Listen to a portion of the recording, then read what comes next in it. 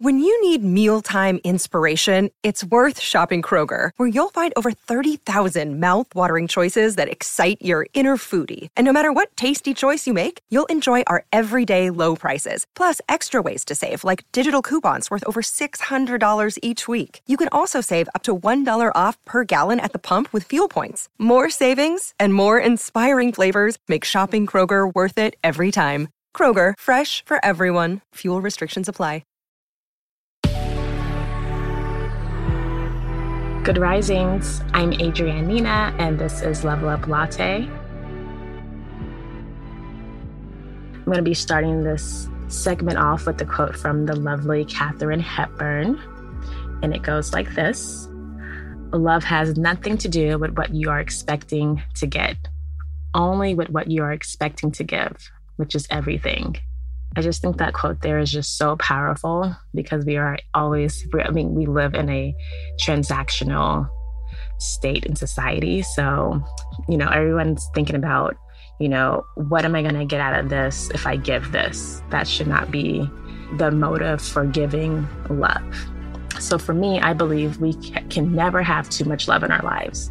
It's something that I will never consider my cup to run over with too much love. Let love pour in and fall on the floor if it's filling my cup. I want that. So there can never be enough love ever.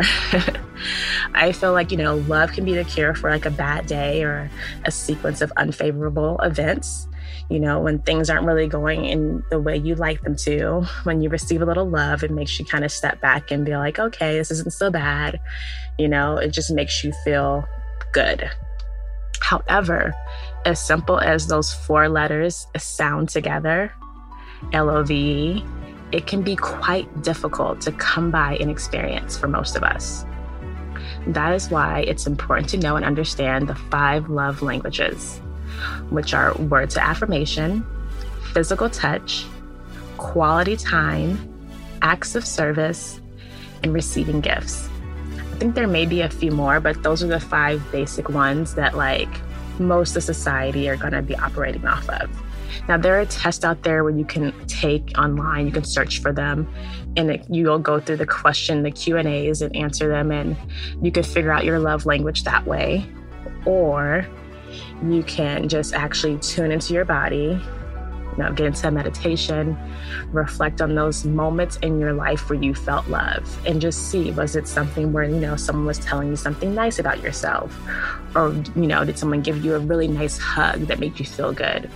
Or was it when you got to spend time doing something with someone that you really adored? Or even was it when someone helped you out with something, or when someone showered you with gifts? Think back to those times, and that can kind of tell you what your love languages are. And then also know that you can have more than one. You can have all 5, but there are going to be ones that actually going to stick out more to you. We all actually can give and receive love differently, which is why often love is lost in translation, because we all have different languages when it comes to that. So this week, I'll be talking about each of the languages and how to better communicate yours once you've identified it, and also how to understand others. In the meantime, let love guide your way on.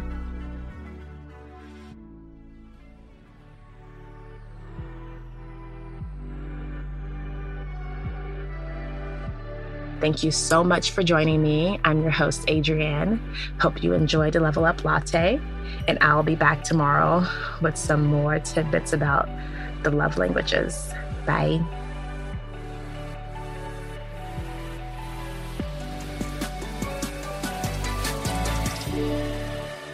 Good Risings is presented by Cavalry Audio.